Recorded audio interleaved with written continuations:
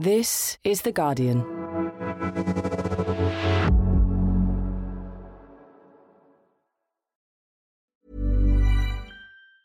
Tired of ads barging into your favorite news podcasts? Good news. Ad-free listening is available on Amazon Music for all the music plus top podcasts included with your Prime membership. Stay up to date on everything newsworthy by downloading the Amazon Music app for free or go to amazon.com/news ad free. That's amazon.com/news ad free to catch up on the latest episodes without the ads. Hey, I'm Ryan Reynolds. Recently, I asked Mint Mobile's legal team if big wireless companies are allowed to raise prices due to inflation. They said yes. And then when I asked if raising prices technically violates those onerous two-year contracts, they said, "What the f*** are you talking about, you insane Hollywood ass?" So to recap, we're cutting the price of Mint Unlimited from $30 a month to just $15 a month. Give it a try at mintmobile.com/switch. $45 up front for 3 months plus taxes and fees. Promo rate for new customers for limited time. Unlimited more than 40 gigabytes per month. Slows full terms at mintmobile.com.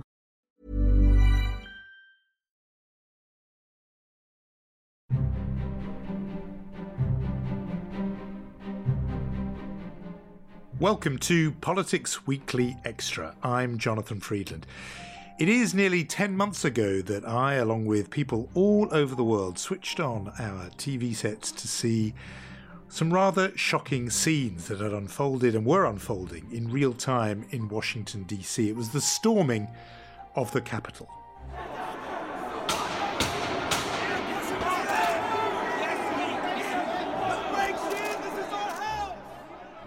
You remember that day, there were just 14 days left on the Trump presidency. This was the day where, with some ceremony, Joe Biden would have his election as president confirmed. There was a process to go through on Capitol Hill. Outside was Donald Trump and his supporters protesting what they called the steal. They wanted to stop the steal.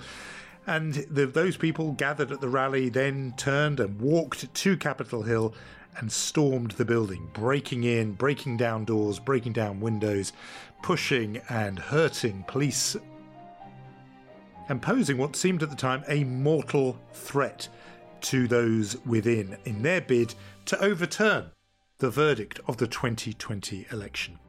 Well, it was called very soon an insurrection.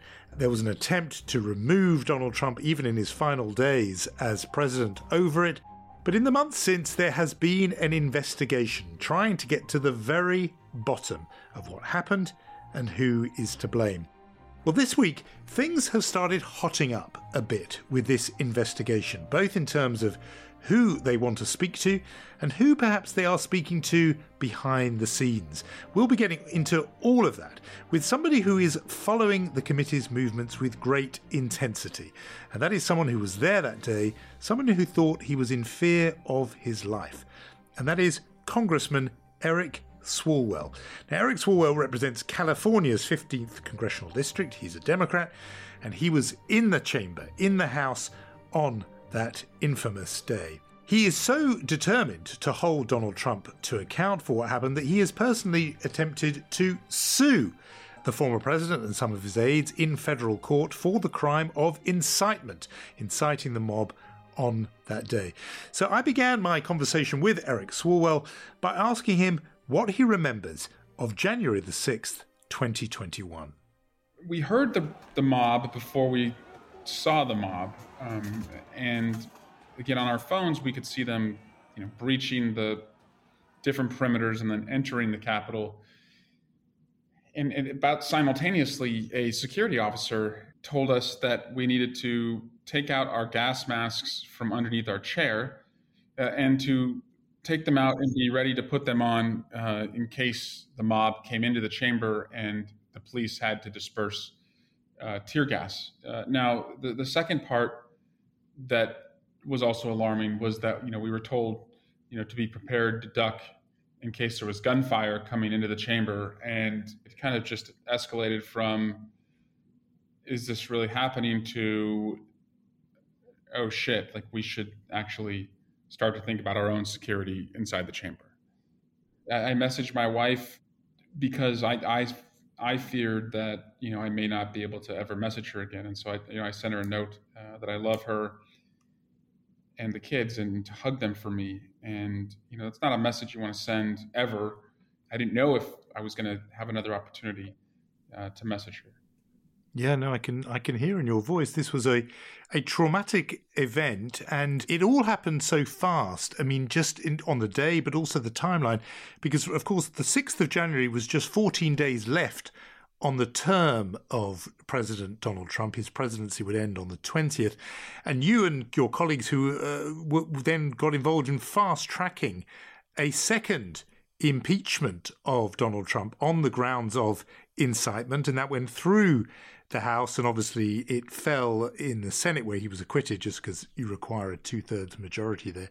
I know that you then decided, along with others, to sue him for inciting the violence in your kind of a separate lawsuit rather than the impeachment procedure. Can you tell us what happened with that?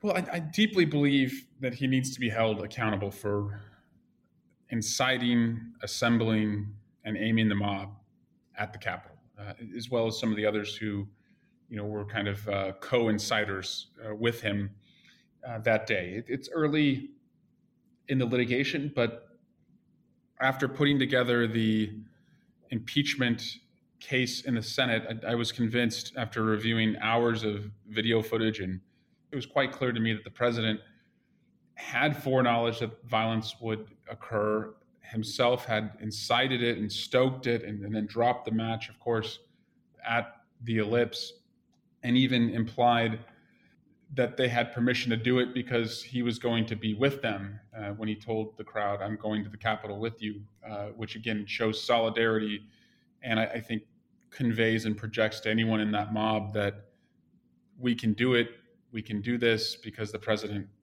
is physically and emotionally with us. And so I was just convinced that he was responsible.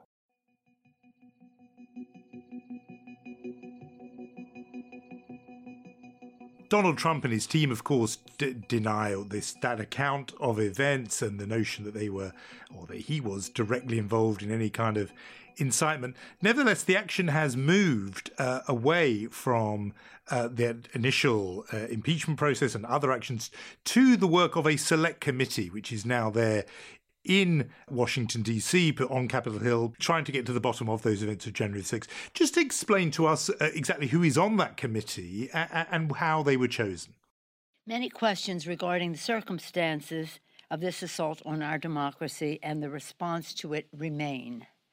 It is imperative that we seek the truth as to what happened. To do that, we believe that a bipartisan commission would be the best way to proceed in the spirit of patriotism and bipartisan. So, it's a relatively small committee, mostly made up of the relevant committee chairs in the Congress. Benny Thompson, who chairs the Homeland Security Committee, leads this overall effort. Adam Schiff, who was the first impeachment manager, lead manager, also on the committee. Zoe Lofgren, who oversees the House Administration Committee, which oversees the Capitol Police, and the Sergeant at Arms, also on the committee. And then Jamie Raskin, who was the lead impeachment manager for the second impeachment, is on the committee. And then a few of my other colleagues who, because of their national security background, are on the committee. And the whole effort is to understand what happened and make recommendations that would make sure that a day like that never happened again. And to, also really build out what we were not able to do in the Senate impeachment trial because of the pressures of time. We had witnesses who were going to tie us up in courts for years if we wanted to pursue their testimony. Well, the January 6th Commission, they're not bound to the same constraints that we were. And so they are able to move with a little bit more agility and patience that we didn't have. And you mentioned a lot of the big names on there, but crucially, it's not all Democrats on this committee. That's right. And actually, the offer the speaker had made originally was for it to essentially be a commission that would have co-equal subpoena power, essentially, that, Republicans and Democrats, if they agreed, it would take both parties to agree to have subpoena power. Unless Speaker Pelosi reverses course and seats all 5 Republicans, we will not participate. Republicans walked away from that deal, and so thankfully, Adam Kinzinger and Liz Cheney, who've shown integrity throughout the whole process, they stepped up, and they're on the committee. And Liz Cheney has even even the vice chair. Yeah, so that prevents people being able to say, look, this is a partisan effort, even though it isn't quite the bipartisan. And I notice you using the word commission almost on sort of like the 9/11 commission. It's not quite that either, but it's not a wholly partisan thing because, as you say, there are those two important Republican Congress people there on that committee. And it's got time and it can really pore over the evidence. It opened with this quite dramatic testimony from Capitol Hill police who described the day, the testimonies of 4 police officers, and we can just hear a moment of that. I was aware enough to recognize I was at risk of being stripped of and killed with my own firearm. I was electrocuted again and again and again with a taser. I'm sure I was screaming, but I don't think I could even hear my own voice.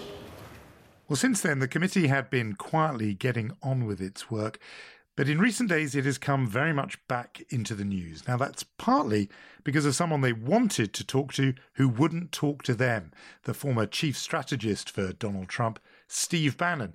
They issued a subpoena for him to come before the committee.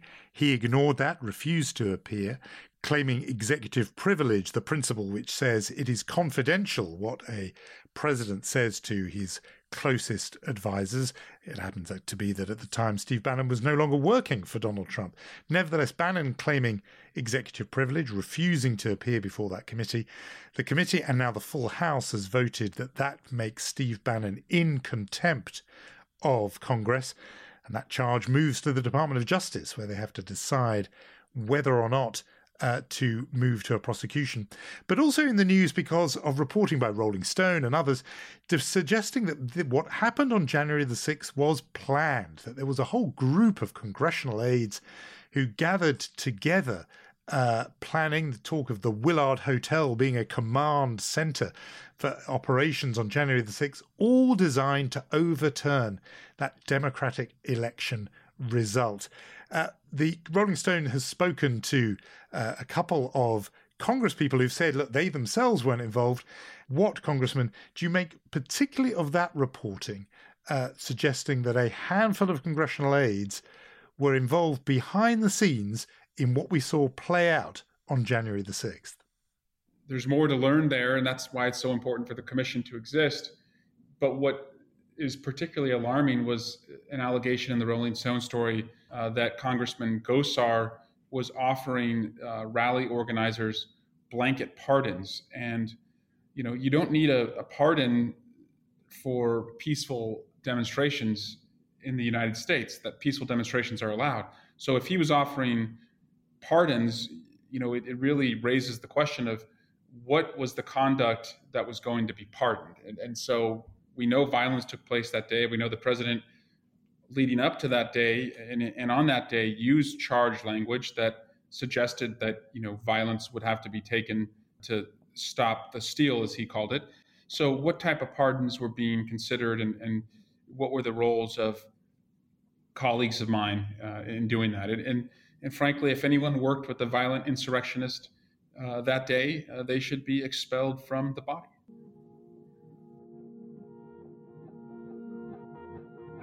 All of this reporting in Rolling Stone, actually they tried to make contact with Congressman Gosar. He was not available for comment.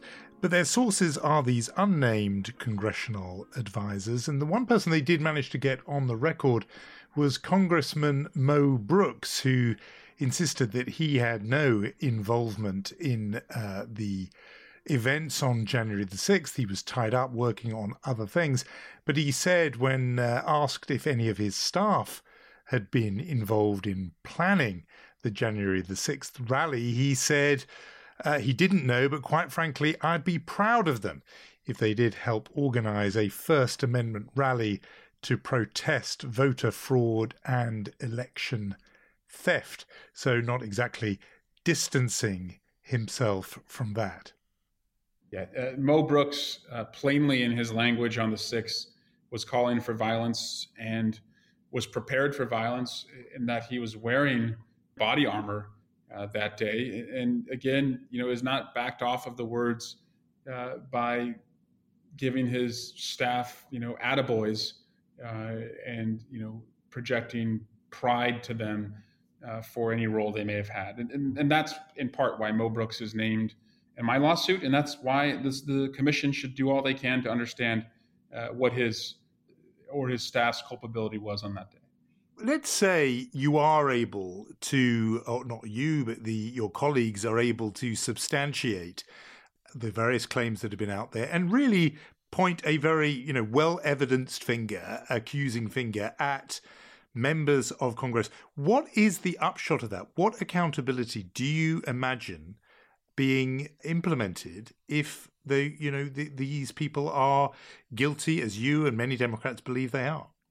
Well, the public should know who was responsible for working with the mob on the 6th. So certainly for the sake of transparency and the sake of understanding, one of the bloodiest days at the Capitol, the public has a right to know that. And then if there were members that worked with violent insurrectionists, they should be held to account for that. We have a situation where January 6, 2025 could be just as deadly or worse. And so really understanding how we can inoculate ourselves from a day like that, in the future. What Republicans say is that it's divisive to be going back over this ground and that, what matters to Americans now is COVID or jobs or the economy, and the Democrats are just engaged in some kind of partisan point-scoring exercise. Shouldn't we all move on? With January 6th, we have done nothing in this country, other than arrest those who were responsible, which is, credit to the FBI for the work they've done to arrest hundreds of people. But as far as the principal actor who's responsible for January 6th, Donald Trump is still out telling lies about the election and inciting and radicalizing Americans who live in a country with almost unrestricted weaponry as it relates to, access to firearms. So I do fear that, the temperature is only getting hotter, and the risk for another day like that at our capital or any capital across the country is growing.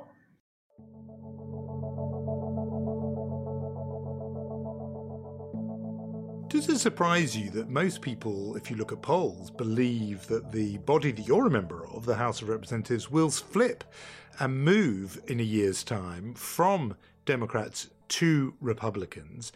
And that will obviously have a big impact on the investigation if it's still going on. But even just putting that to one side, the notion that Republicans, far from being held accountable, are not really paying a big price for this, that this investigation is rumbling on, and yet politically it doesn't seem as if Republicans are paying much of a price for that. Yeah, Jonathan, if you're looking at history, you would bet that the House is going to flip.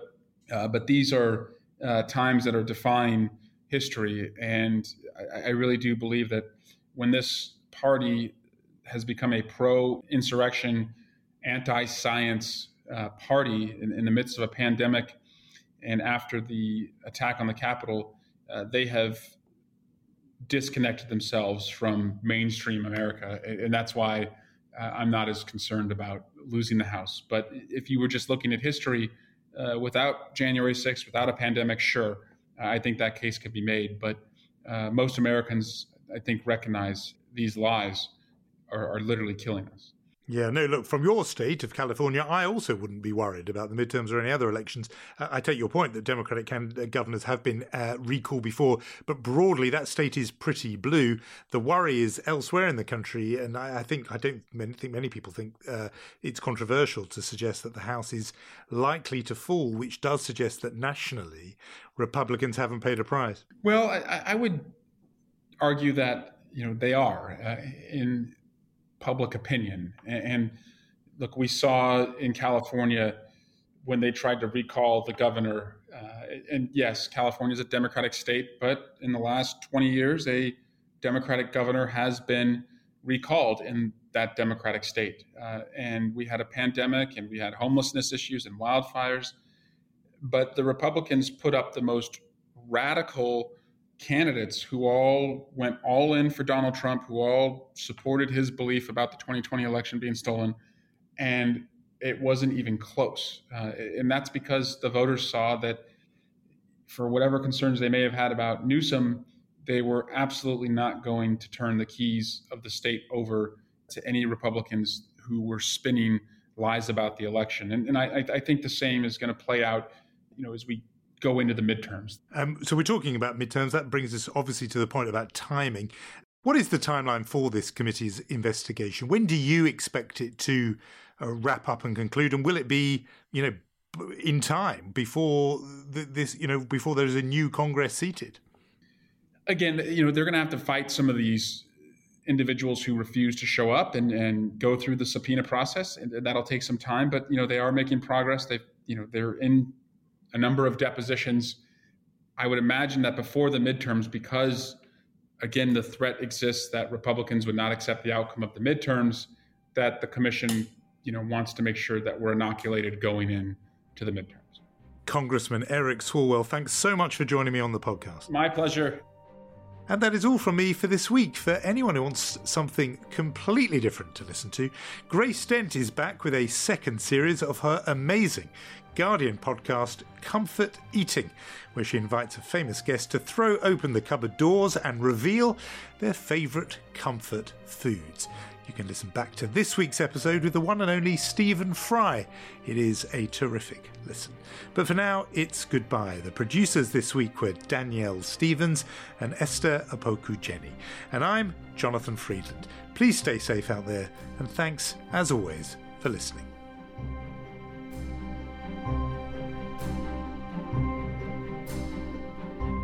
This is The Guardian.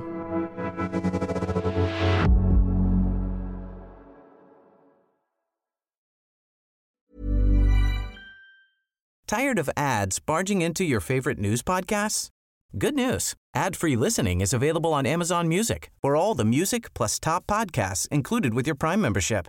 Stay up to date on everything newsworthy by downloading the Amazon Music app for free or go to amazon.com/news ad free. That's amazon.com/news ad free to catch up on the latest episodes without the ads.